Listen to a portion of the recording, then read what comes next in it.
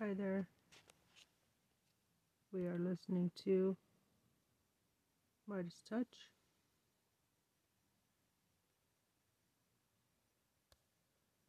And Diaperdon strikes out in court because his lawyer fucked up.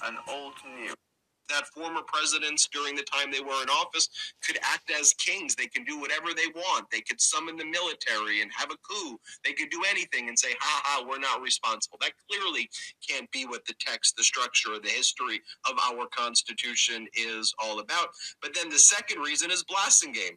Donald Trump's conduct, while criminal, also relates to the January 6th insurrection because the D.C. Circuit Court of Appeals found that the insurrection conduct relating to Donald Trump, as alleged in the blasting game case, is outside the outer perimeter of absolute presidential immunity. He doesn't have it for that reason. So there's two powerful reasons right here that both go hand in glove.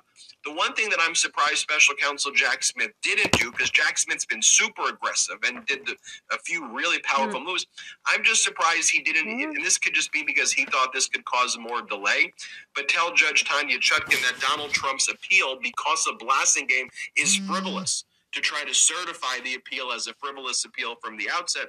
But I think Special Counsel Jack Smith knew that the D.C. Circuit Court of Appeals kind of knew that and would expedite it. So, right, Jack Smith did two things. One, filed a direct petition to the United States Supreme Court for certiorari, saying this is an extraordinary case. Certiorari, or oral argument, should happen in this term immediately before going through the normal years and years and years it takes cases to go to the Supreme Court, because this is so fundamental, so foundational to our democracy. Supreme Court responds right away, says, Donald Trump, you have until December 20th to respond to the issue of whether or not certiorari should be granted. So the Supreme Court not granting certiorari yet. They haven't decided that. That's the oral argument before them on the issue of absolute presidential immunity, but granting Special Counsel Jack Smith's request to expedite the briefing. That's in front of the Supreme Court. Meanwhile, Special Counsel Jack Smith filed a motion to expedite the briefing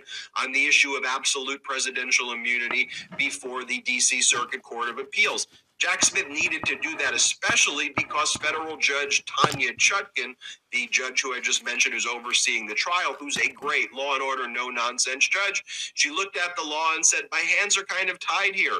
Absolute presidential immunity seems to encompass the entire case, and there is a doctrine called Griggs, which says on an appeal to the D.C. Circuit or to whatever the appellate circuit court is, it stays the district court proceedings. There's a recent case that came out called Coinbase versus Bielski, and applying the Griggs doctrine, applying Coinbase, and applying the logic, at least, of the blasting game case that talks about if absolute presidential immunity exists, it means that no proceedings can take place, even though blasting game ruled against Trump. She basically said, Judge Tanya Chutkan said, look, my hands are tied. I have to stay the proceedings here. I'm not going to vacate my trial dates. I'm going to keep the trial dates on, but I can't have any more proceedings here. So Special Counsel Jack Smith has to run to the D.C. Circuit Court of Appeals to expedite this briefing. Donald Trump thinks he gets a big win by having the case delayed and stayed by Judge Tanya Chutkan. So Donald Trump feels he got great news in the morning for his delay strategy. But then the D.C. Circuit Court of Appeals says, not so fast, not so fast. And boom, they hit him with this briefing schedule that is as expedited as you can be before the D.C. Circuit Court of Appeals. Trump's brief is due December 20th on the issue of absolute presidential immunity, which was denied by Judge Tanya Chutkan.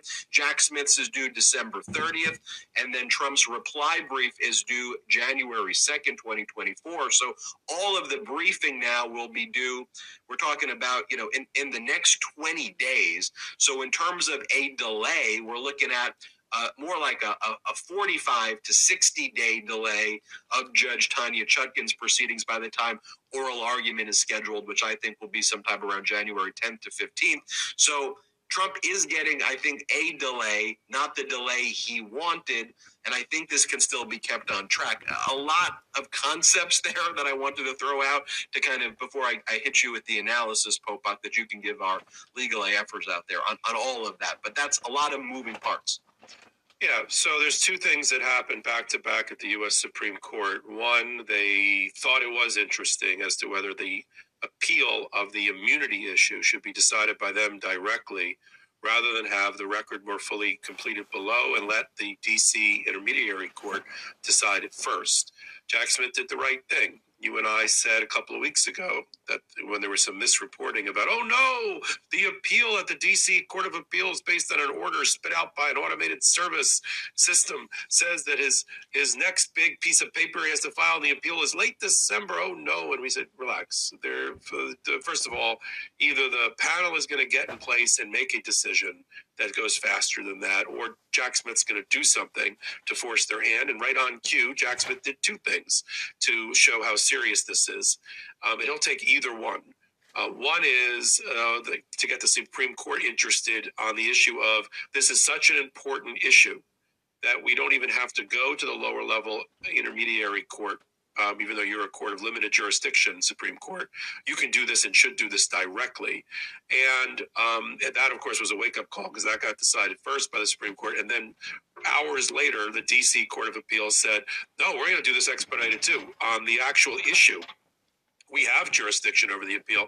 Let's do this on an expedited issue. First, they said, let's have expedited briefing on whether we should have an expedited appeal. Donald Trump cited The Grinch That Stole Christmas. I'm not making this up.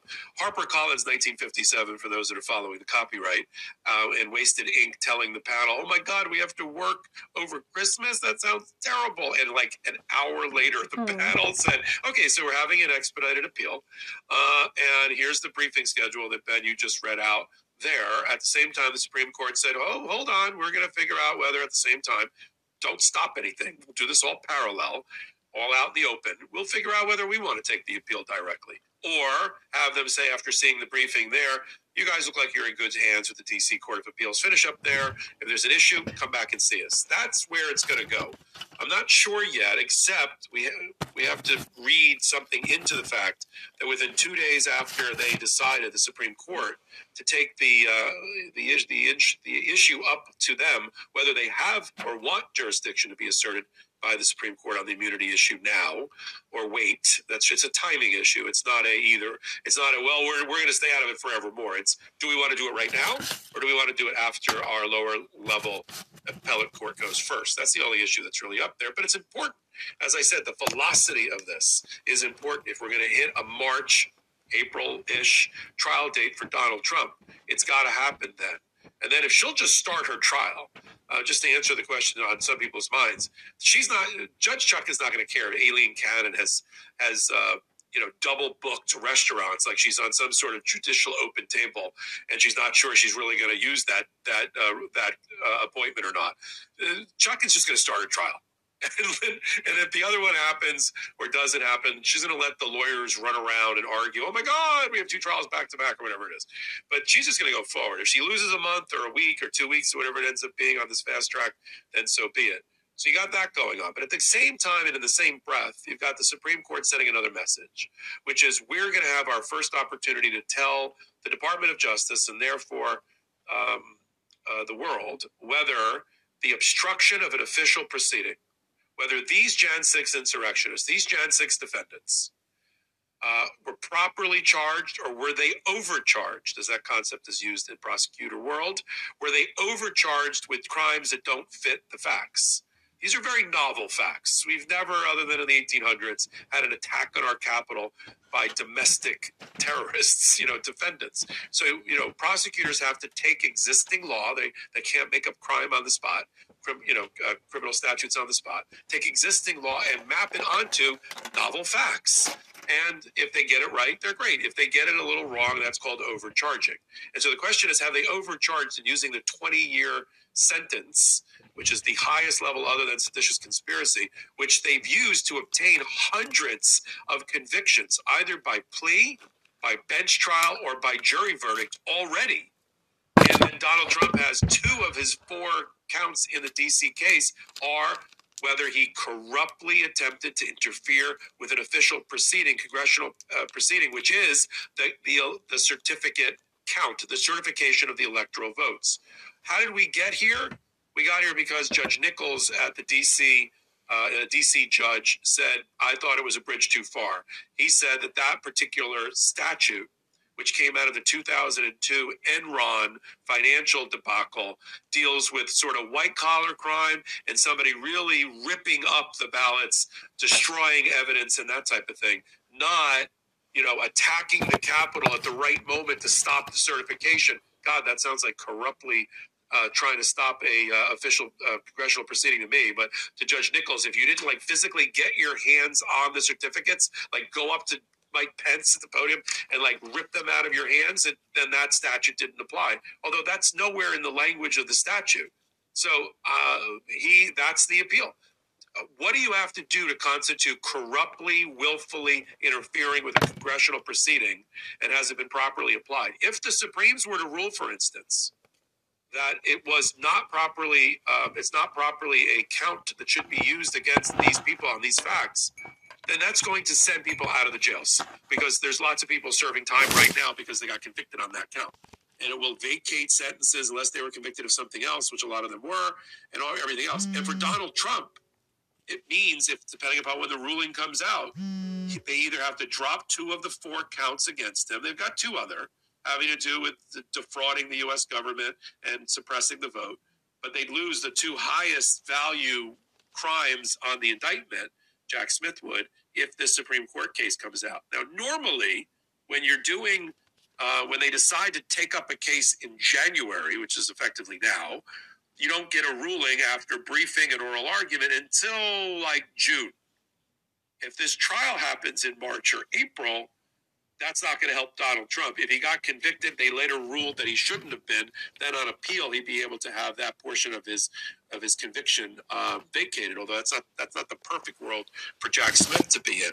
But there's a message being sent, but I want to hear your view on it, by the Supreme Court in saying, yes, we're going to figure out whether we should be dealing with immunity right now with Donald Trump. And by the way, half of your indictment, we're going to decide whether that was properly charged or not. Get that out of the way right now. I have a theory. I did it on my hot take. I want to hear what your theory is about the messaging and what do you think they do. I want to hear your prediction on, do they take the direct appeal or make it go back through the D.C. Court of Appeals, giving the timing here? And secondly, what do you think they ultimately do with the charge of that charge being applied and mapped on to Donald Trump and the other insurrectionist conduct? I'll tell you what I think after our last quick break of the day. Well, if you like that, lawyers who think they know what they're talking about when it comes to politics, law, and justice, and they do it twice a week, every week on the MeidasTouch Network and on hot takes just like this one, then you'll love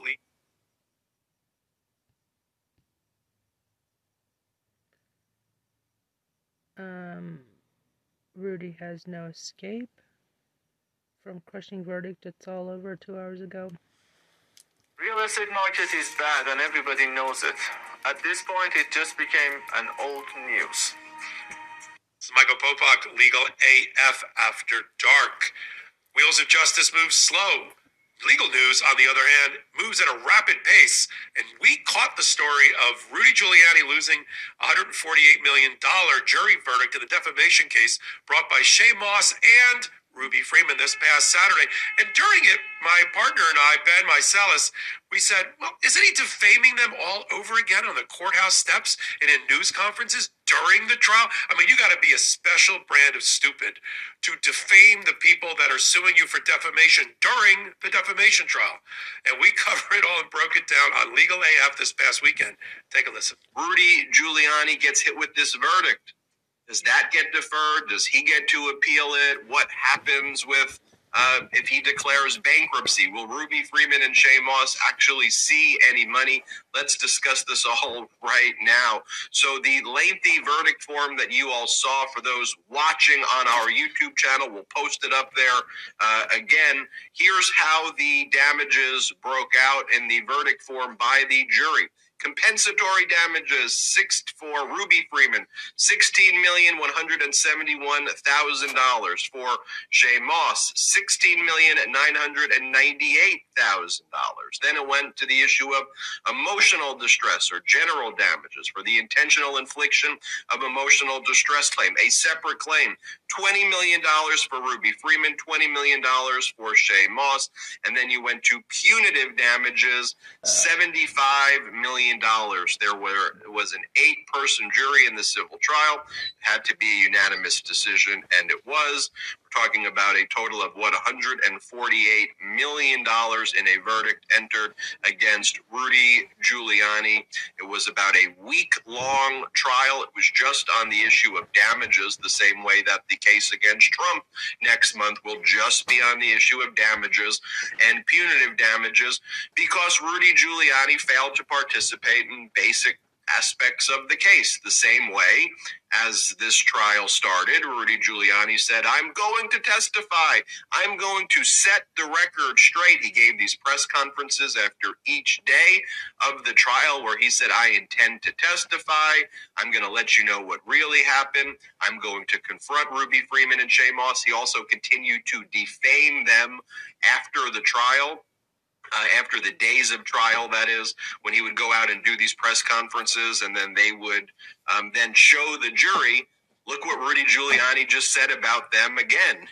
Outside, after these proceedings ended, here's what Rudy Giuliani was doing. And that gave you just a glimpse into the behavior of Rudy Giuliani and MAGA people in general during these court cases. They don't turn over the documents, so they get sanctioned.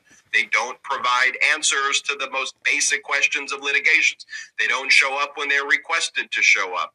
And so ultimately, the judge basically said, enough's enough, we're finding you liable, enough of the games. And now the case moves on to the damages portion of it.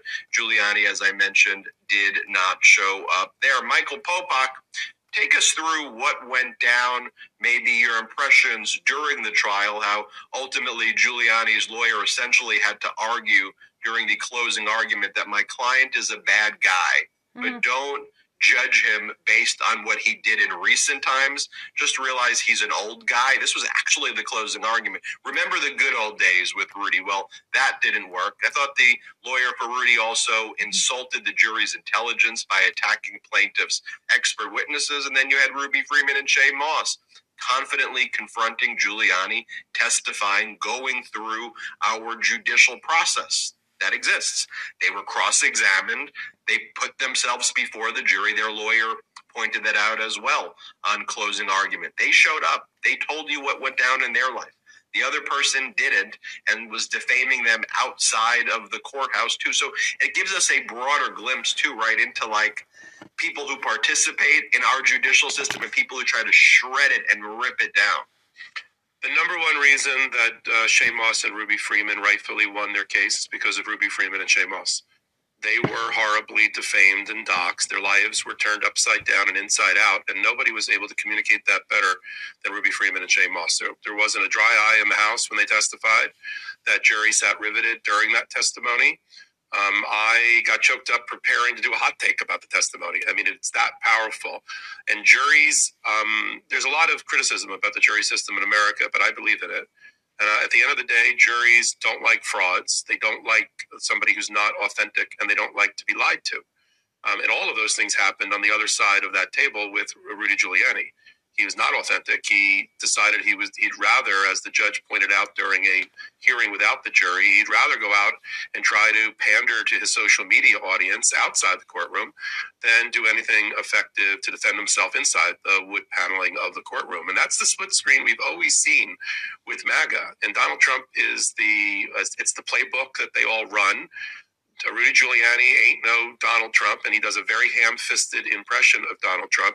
He figured, well, Donald Trump can hold press conferences and not testify. I'll do the same thing. Except, there are very skilled lawyers on the other side, as there are in the civil fraud case in New York. And those lawyers were smart enough every time Rudy Giuliani said something outside the courtroom during the trial, including the first 2 days, that was inconsistent with the judge's orders about what he could and could not say, and or were just more defamatory statements. They brought it to the judge's attention, and more importantly, they presented it to the jury. You're not going to hear from Mr. Giuliani apparently in the courtroom, but here's what happened outside the courtroom. Roll tape. And they just rolled it. And the jury couldn't help. I'm sure there was a lot of eye rolling, couldn't help but watch the real-time self-destruction of Rudy Giuliani. If they had any doubts at all on that jury, it was all doubt was removed because of Rudy Giuliani's own conduct. Even his own lawyer Joe Sibley, who was the last in a long line of lawyers. This one, this is the one that got the short straw and actually had to try the case. He was the best, and I am a defense lawyer. The best that he could do was to tell the jury, I know you hate my client. He's old. He's 80. He's losing his fastball. He does weird things. But, remember him when he was mayor in the 80s. First of all, that's not the standard for assessing punitive damages. Punitive damages are for what you've done right now as a punishment, not what whatever you think your laurels or your resume is that's now in shreds 40 years ago. So if that is the best you can do, and then your guy compounds it with his eye rolling in the courtroom, his refusal to look at the jury, his refusal to look Shamos and Ruby Freeman in the eye, the jury is going to do the right thing, and they're going to follow the evidence. And we, just to remind those that are joining us for the first time, and of course remind people that have been with us for the whole journey about our analysis. As you mentioned, Ben, the judge, as a sanction and as a finding, found as a matter of law that Rudy Giuliani had defamed those two women, the mother-daughter team, and that they had suffered damage, and it left it only to the jury to decide how big of a check they were going to write. You and I thought it was going to probably approach, if they were asking $50 million, you and I were joking, 60, 80, 90, somewhere. I thought south of 100 million. But we'll talk about the jury verdict in a minute. But the judge also went a step further because of all of Rudy's misconduct. He has no one to blame but himself. And the misconduct of him hiding his financial records from the other side, which is important to a punitive damage case, refusing to say how much he made on his podcast, how much he made in collection from his, audience / suckers, how much he's made, what's in his 401k, what's in his pension plan from the federal government, and all. He just refused to turn it over. And the judge says, all right, fine. If you don't turn it over by next week, which he didn't, I'm going to instruct the jury that the reason that you did not reveal your finances is because you're trying to mislead them to have sympathy to lower the number when they get around to awarding punitive damages. And I'm going to so instruct them. And they did. So before the jury even went back to deliberate, they were basically told that Rudy Giuliani's a liar and a fraud, and he's trying to mislead you. That's not a great place as a defense lawyer to be, to send the jury off for their first session of deliberation. It took them 10 hours. We on Legal AF were speculating, what is taking so long? And I thought, and I was wrong, I thought that what was taking so long is that there was a group on one end of the extreme. They wanted to give like 10 million. And there was another group that wanted to go to like a couple of $100 million, and they couldn't find the compromise position. But when I got the jury verdict for it, which took about 10 hours for them to render it, it had some weird numbers, which we'll have to wait to jury interviews to figure out what they did. But they used a formula. I don't know what the formula was.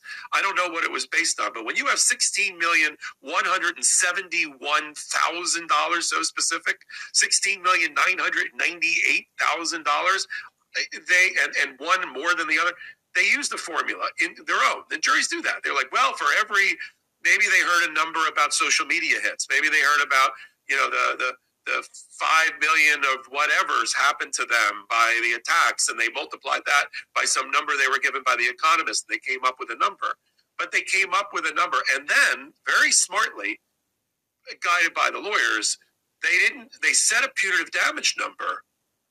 I think they reverse engineered this, but it's not so many multiples of actual compensatory damages that for that reason it could be reversed or vacated on appeal.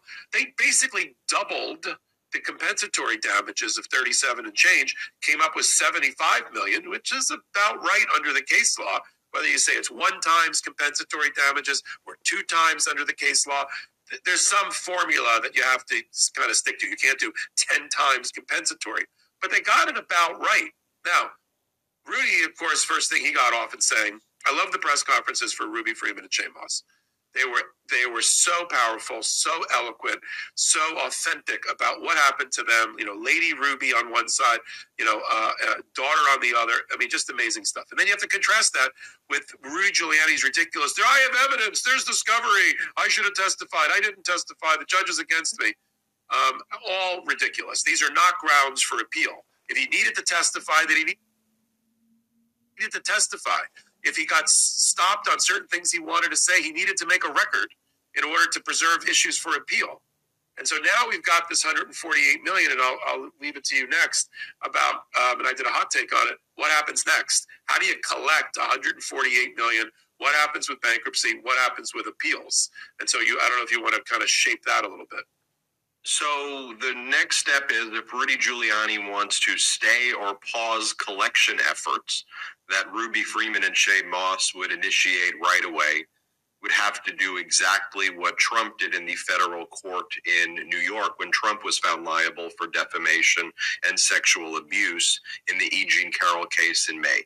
You got to post a supersedious bond that is at least equal to what the judgment is. So Trump posted a $5 million bond pending his appeal of E. Jean Carroll's verdict against him in the other E. Jean Carroll defamation and sexual abuse case. So Rudy Giuliani would have to do that here. Now, can Rudy Giuliani come up with the funds of $148 million?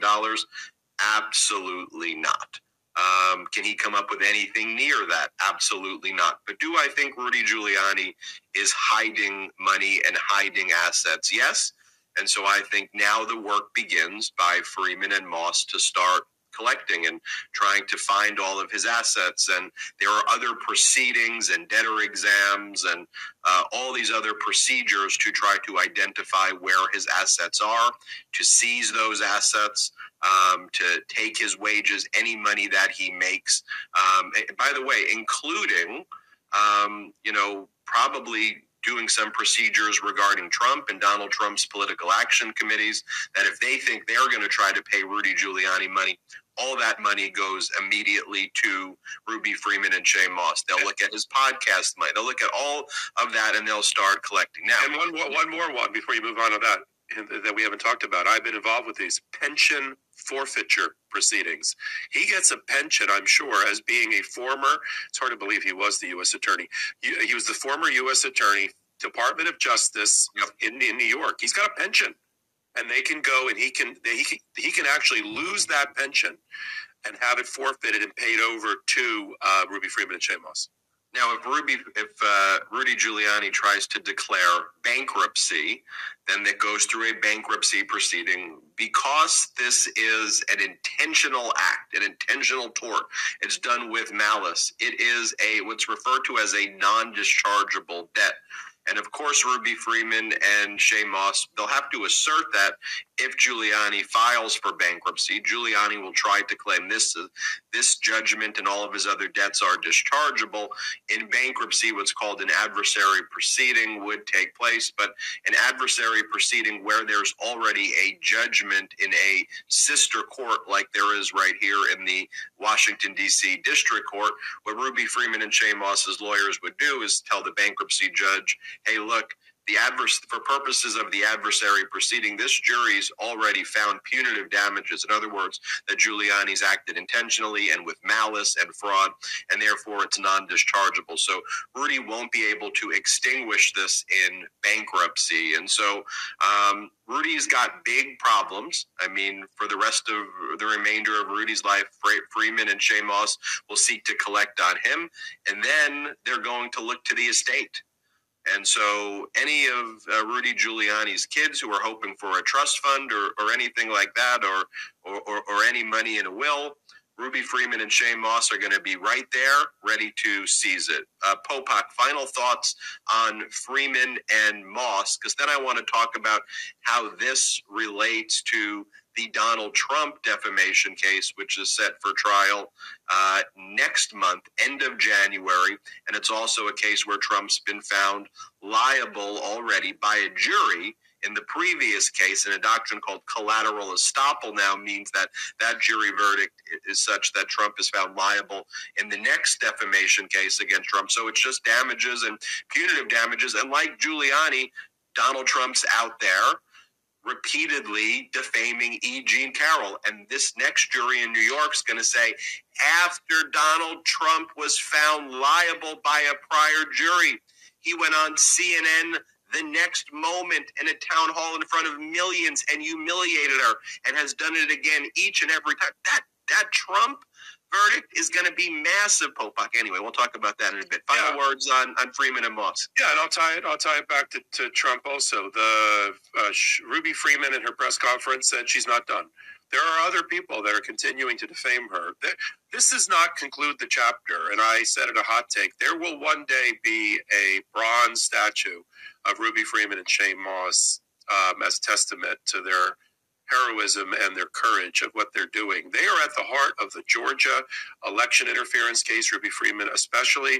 She's a prime witness there. At least 3 of the co-conspirator defendants with Donald Trump are tied back to what they did to Ruby Freeman to try to get her fraudulently to admit that she participated in voter fraud when she didn't. And there are people even there, the co-conspirators like Travion Cutie and Mr. Willie Floyd, who continue to this moment to defame Ruby Freeman and Shane Moss on social media, giving rise to future cases against them. And now they've got a potential $148 million war chest to go after people. In addition, they settled before the Giuliani case with a number of right-wing media companies, and so they had that pot already prepared.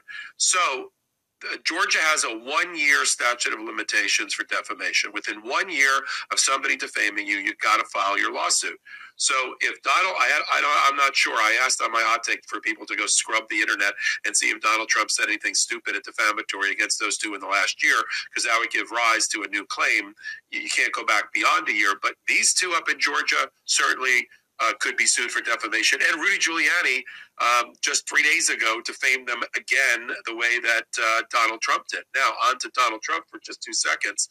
That original, you and I had a head scratcher about why, with all the evidence that was presented in the early summer trial of E. Jean Carroll, the former editor, who a judge had been raped by Donald Trump, sexually assaulted, and defamed in the sexual misconduct was in 1996, and then defamation ever since, and yet only awarded her, after hearing evidence, even including expert testimony of some economists, of about, $2.5 million or so of punitive damages. We thought that was pretty light, and we weren't quite sure. Now, forget that. The new jury isn't going to know about that. It's not relevant to their issue of just how big of a set of damages, punitive included, they're going to hit Donald Trump with for defaming her again, over and over again, to send the message. And it's not going to be in the courtroom officially, but everybody knows this is so close in time to the $148 million judgment that the jury is going to know about it. And certainly the lawyers, and we know them well, they've been on our show, Robbie Kaplan, is going to ask for a bigger number now, knowing that a jury is willing to pick up a pen and write a big check if presented with the appropriate evidence against a defendant that they despise who has done these things. And so I think now, and either at commercial, after commercial, or whatever, we'll talk about the fact that this trial against Rudy Giuliani, against Donald Trump, is going forward in the middle of January. He does not have sovereign immunity, and after our break, we'll tell the audience why the case is going forward. He has no immunity. Yeah, he doesn't have absolute presidential immunity. By the way, I bet you that Trump's lawyer in the E. Jean Carroll case, Joe Tacopina, either wrote a note to Donald Trump or told Boris Epstein or someone who hangs out with Trump all the time, you see what a good job I did for Donald Trump, that the jury only hit Trump for $5 million.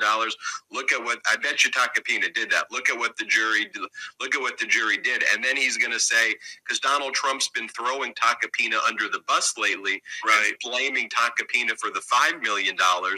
Now, because of Trump's conduct post Tacopina's defense, look, I want to be objective here. Compared to Giuliani's team, Tacopina had I think a more difficult case, and the jury only awarded $5 million.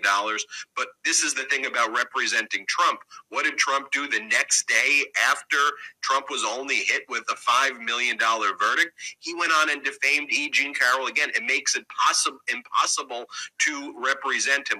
One final point I want to make as well, though, too, about the case that Ruby Freeman and Shane Moss can now file, to the extent there is a claim within the statute of limitations against Donald Trump. They didn't sue Trump originally for defamation because they didn't want the case to be stayed or bogged down on the question of absolute presidential immunity, as that was stopping and staying all of these cases, right? So on about 2 weeks ago, when the Blasingame decision came down, that found that Donald Trump was not entitled to absolute presidential immunity on things relating to the January 6th insurrection, because his conduct there fell outside even the outer perimeters of Article 2 executive authority, because it involved election and campaigning. So to me, the Blasingame decision is dispositive when it comes to Ruby Freeman and Shane Moss, that Trump's statements about them do not fall within the outer perimeters of his absolute presidential immunity, because it involved election and campaigning per Blasingame. So now they're able to sue Donald Trump on that basis. The statute may have run, but I think their broader point that they wanted to have is they wanted that case before a jury. They wanted their justice, and they probably realized that no matter what, Trump is going to defame them again, because he's sociopathic and a malignant narcissist, and he will continue. It's just a matter of when's the next time he's going to do that. He will defame them. It's just a matter of when. He can't help himself. And now seeing Ruby Freeman and Shane Moss, we've heard so much about them, but now seeing them and seeing how much they were psychologically and emotionally devastated by it, I am sure in consultation with their lawyers, they made a decision not to go after Donald Trump because they were afraid. Karen Freeman Agnifilo, our colleague and podcast partner, made that point a couple of weeks ago, and I think she's right. The more I see them, I think she's right, because what you and I would have done if this was just a straight like business dispute and we didn't have crazy, violent party on the other side, Donald Trump, we would have at least filed the case inside of the statute of limitations to preserve the claim, let it be stayed, and then move forward with Rudy Giuliani. They didn't even do that. They were willing to walk from Donald Trump. So I don't think they could put their clients through this. One last observation. One of the reasons that the punitive damages got ratcheted up, just fire hosed in Rudy's case, is because of what I said earlier, which is they were given an instruction by the judge that you are to assume that Rudy Giuliani is hiding his assets from you when you write your check. That's not yet present in the Trump case. It may still be about that. I'm not sure if he's turned over all of his financials. I think his finances are a little bit more public since the civil fraud case has revealed all of them in terms of statements of financial condition and where assets are. And there's a monitor over everything that he owns. So I'm not sure it's going to have that same.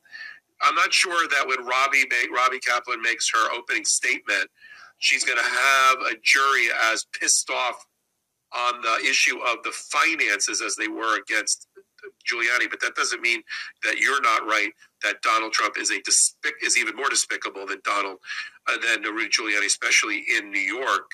And that all things, setting that all aside, there's no doubt in my mind that the number this new jury is going to award is going to be many times multiple higher than the jury in May awarded her, because of the despicable nature of the new conduct, and because of, they're going to send a message through the punitive damages. So I don't know if it's $100 million, because they got to, you always have to tie it to that compensatory. So if the compensatory damages that if Robbie and her team are able to put on substantial, and this is a little bit of a problem, I just want to make it clear for our audience.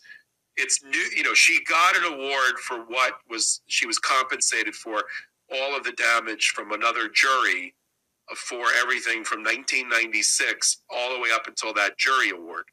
Now it's got to be like new damage, actual compensatory damage, and they have to put out a good expert on that in that delta, and then a punitive damage number that sort of ties to that. So the only limiter here is how big of an actual damage award they're going to be able to come up with in order to then have several multiples for punitive damages, and total this thing out at some really high number. But look, we'll follow it every day, every way, and every filing to bring it to our people's attention. But the market, I believe, has been reset, and they'll give the highest dollar amount that they think they can. And Robbie will ask for the highest dollar amount that she thinks she can get away with and have supported on appeal. let's be clear, when we're talking about compensatory and the overall kind of damages other than punitive damages, we're talking about, number one, like economic damages, doctor's bills and salary and things, but we're also separately, we're talking about general damages, which is emotional distress. And think about this closing argument or opening statement. Donald Trump was found to have engaged in sexual abuse of my client, E. Jean Carroll. He was found to have engaged in what is the same thing as rape, although there's a technical definition variance in New York, but this court has found that to be the same thing as a rape that took place. Number one. Number two, Donald Trump was then found to have defamed E. Jean Carroll in connection with raping her. Number three, immediately after a jury vindicated my client's rights, which was the most important day in her life after all of the trauma that she had, he went on CNN and then humiliated her and did it again to his rape victim, to his rape in front of millions of people. There is no bigger trauma than anybody. This is going to be the argument. There is no bigger trauma than that. We initially thought when we put this complaint, $10 million. That's not enough for this emotional trauma. $40 million, and then we think that you should award punitive damages 5 times that and hit him with $150 million. I think that you will see an argument that looks just like that. And then here's what we'll say. Here's what I'll say. But as we get really into the weeds on this, then you're going to have Judge Engoron's judgment in the New York Attorney General civil fraud case. That's going to hit sometime right around when the jury verdict hits. It could happen while the jury's deliberating. So what you're going to have right around early February to mid-February, mark the words, rewind the tape, Donald Trump's going to have about $500 to $1 billion in judgments agaest him. I wrote 750 million. Yeah, exactly. I think it'll be, I'm hedging a little bit right now, $500 to $1 billion in judgment, and he's going to have to post a bond. If you like lawyers who know what they're talking about when it comes to law and politics and justice, you came to the right place, Legal AF. If you know everything about Legal AF and you're part of our audience and movement, we appreciate you. If you have no idea who I am or what I'm talking about, that was Legal AF. I'm Michael Popak, and catch us on MeidasTouch YouTube every Wednesday and Saturdays at 8 p.m. Eastern Time, and then on podcast platforms of your choice. So, until my next hot take, till my next Legal AF, this is Michael Popak reporting. Thanks so much for watching. We're only a few subscribers short of 2 million subs. Please subscribe right now to the MeidasTouch YouTube channel for free and help us grow this unapologetically pro-democracy network.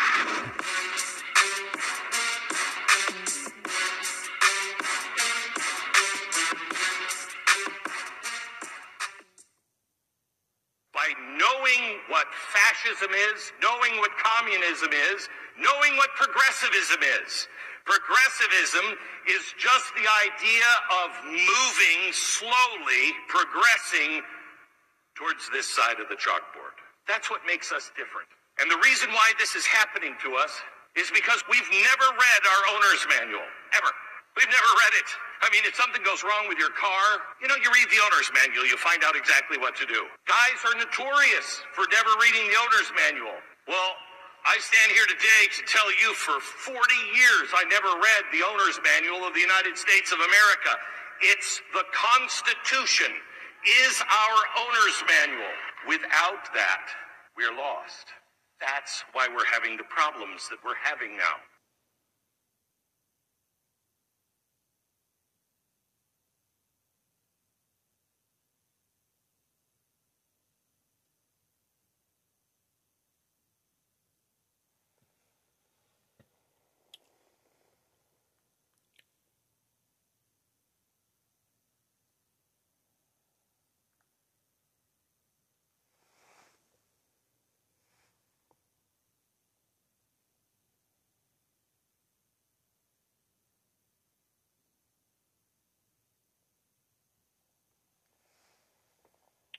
Right.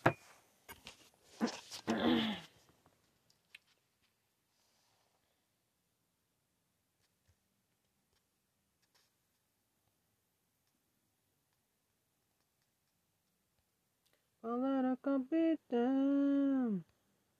It's Ken Harbaugh on the MeidasTouch Network. In our companion series, Against All Enemies, we've been diving deep into the overt religiosity that has become a feature of mainstream Republican politics, culminating in the election of Mike Johnson on a party line vote to become Speaker of the House.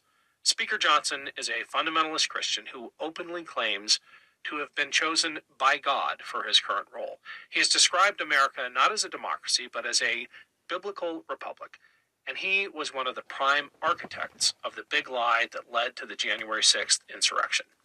If you think I am exaggerating the degree to which Speaker Johnson declares a divine right to rule, check out the Against All Enemies video in which he says he was selected not by the votes of his peers, but by the Almighty to be America's Moses.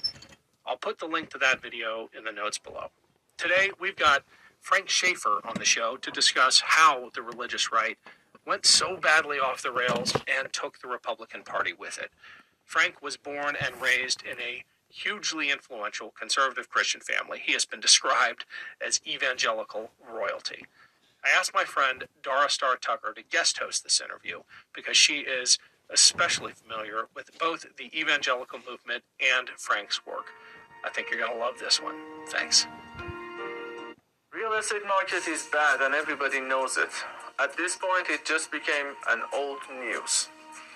If you are still looking to sell your house, you don't need to look anywhere else. You contact Nixie and we give you a cash offer within 24 hours and we close in 3 days. That's how quick we can close. No commissions. Well, welcome to Burn the Boats, Frank Schaeffer. I'm so glad to have you here today. Likewise, Dara. Thank you for being with me. I can't tell you how excited I am to talk to you specifically. You don't know me, but I guess, by association, I know of you quite well. I can't say that I've done the deep dive on your work, which is great because I like for conversations like this to feel fresh. And I think there are a lot of places that we're going to have an interesting time going today because a lot of my history intersects with your history, even in the evangelical world.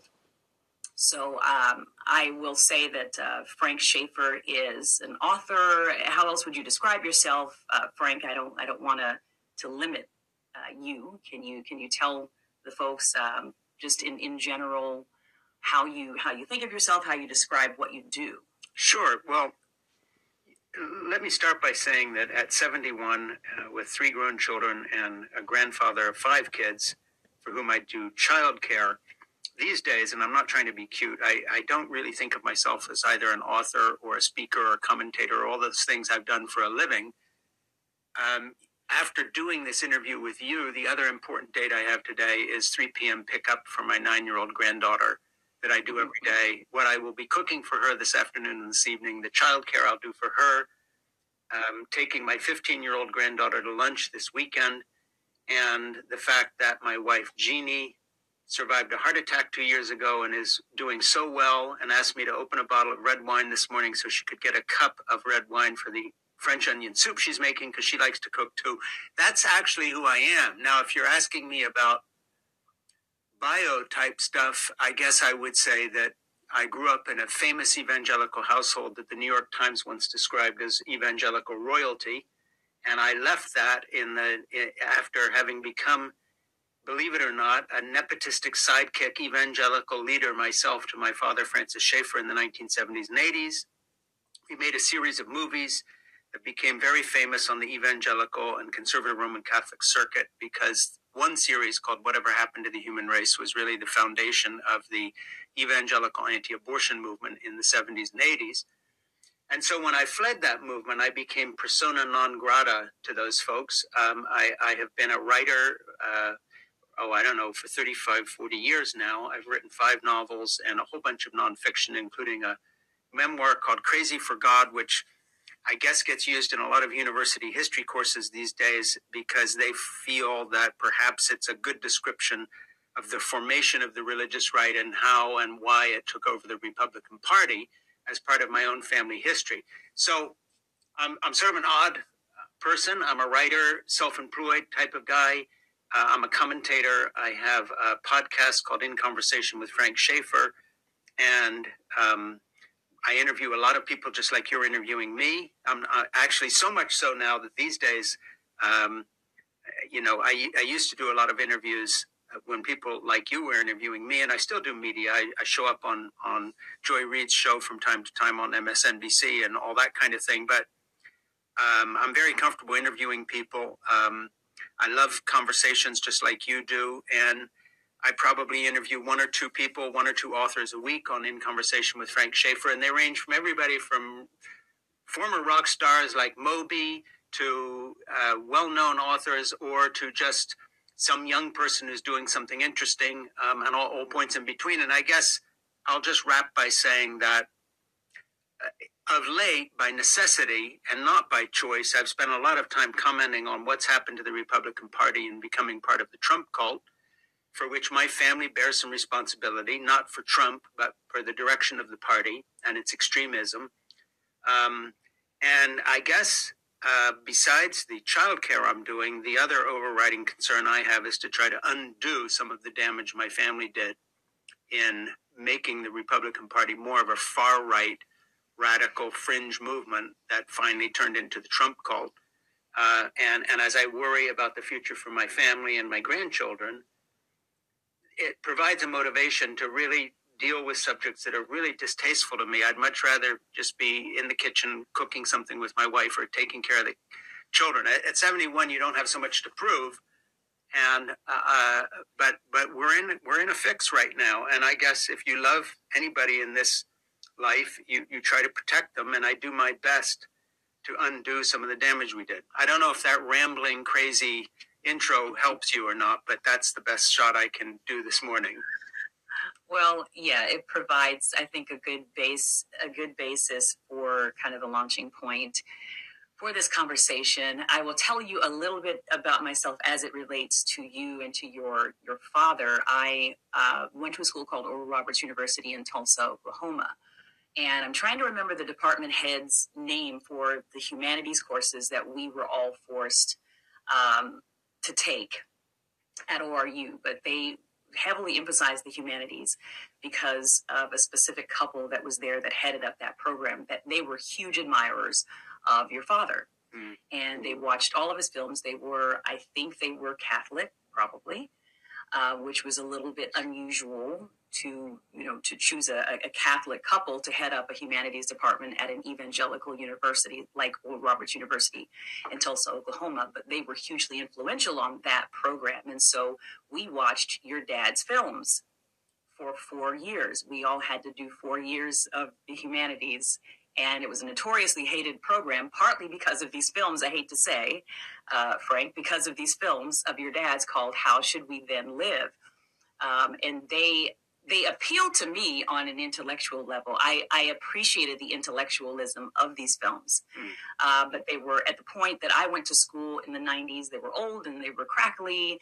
And, he dressed sort of funny and quirky, and he spoke in very, erudite language. And a lot of people they hated them, frankly. But they were hugely influential on, I think, the thought formation for a lot of people, like me, that really did plug in and that did care, and that sought to sort of expand their knowledge. And it was all presented very intellectually.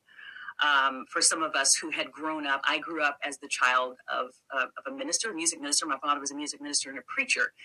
And he came out of the Holiness Pentecostal Church, and he ended up kind of shifting to more of a word of faith, charismatic, Pentecostal, evangelical kind of world. So I grew up with one foot in both of those worlds, Holiness Pentecostal and then the evangelical movement. And so we were very much a part of, the byproduct or the result of the work that both you and your father had done. When I was a kid in the 80s, when that whole push towards political activism within the church was really blossoming. Reagan was in office, and we were all being encouraged. I remember a lot of chatter around, we have to get out there and mobilize and get out of the pew and get into the voting booth. And it was becoming a whole thing, in large part due to the work of your father. So I kind of want to talk first about the foundational stuff. I really actually want to start our conversation with your comments on the appointing or the election of Mike Johnson to the House of Representatives. And then I kind of want to backtrack and talk about your history in helping to kind of establish this movement in the U.S. that has basically led to the point where we are now, which is the appointing of Mike Johnson as Speaker of the House. Can you talk to me about why we should be particularly concerned about his election specifically? Well, you've got a lot of stuff there. And I was also, I also have a German degree and lived in Switzerland, by the way, which I think is at least partly where you grew up. Yeah, I did grow up there. Where were you in Switzerland? I was in Interlaken. And what were you doing there? I was trying to learn German a little bit better, not realizing that the Schweizerdeutsch that they spoke in Switzerland it didn't really have anything to do with High German. But I majored in international business and German studies at Oral Roberts University. So I wanted to learn the German language better. So I au paired there for a year after I graduated. When was that, if you don't mind me asking? Early 2000s, like 03, I think I was there. Okay. Yeah. Yeah. Well, okay. So let me backtrack a little, and I will jump into the Mike Johnson point here. If I wander, pull me back to it. My history with ORU goes back into the day when we were there speaking, and I remember being on campus. I knew Richard Roberts. I knew Oral Roberts. I was there in the 70s and the 80s. They brought my dad, I think, twice. The Roberts family were very flaky, and they've had all sorts of criminal indictments since, the son and the father who died. But, even back in the day, we kind of regarded them as that, and most evangelicals did. And then the university sort of became a little more respectable and had people teaching there who were serious about the academic pursuit. I guess by the time you got there, the Roberts family itself was less of a thing. But back in the day, ORU is a real outlier with its prayer tower and Oral raising money saying that he would die 3 days later unless he got the money that God had shown him he needed. There were things that were odd. Okay, so that's just water under the bridge. But when it gets to Mike Johnson, there's a connection there personally as well. Unfortunately, when it comes to him, I actually know what I'm talking about, and I'm not BSing. I mean that because I know the people that formed and shaped him. I know who he follows. I know Tony Perkins of the Family Research Council and Ralph Reed and Franklin Graham. These are three people who discipled and mentored him. All three of them are not very closeted, pretty out in the open, Reconstructionist theonomists, following a movement that was started by Russes Rushdoony in the 60s and 70s, who I also knew well, stayed with for a week one time in California. And the Reconstructionists believed that the Constitution of the United States was a big, bad mistake. They actually agree with a lot of more secular commentators when it comes to politics, because they admit that as a document, it was not the founding of a Christian country, but rather the document owes its influence in terms of the rights of individuals, et cetera, to the French Enlightenment, and before that, the Italian Renaissance. Exactly what they hate most, because that's where, to use their terminology, secular humanism was born. So when it came to Rushdoony, and when I tell people this, they don't believe me, but I sat with him and he told me these things personally, and then wrote down 23 volumes of a huge magisterial work he did that's unreadable and goes on forever, but in which he argues for the reintroduction of the slave trade. You heard that right. He argues for the public execution of gay people, homosexuality being forbidden in the Old Testament. He regards the U.S. Constitution as a bastardized slippage away from the vision of the Bay State Colony and Winthrop and the others who knew what to do with people like the Pequot Indians when they burned them alive.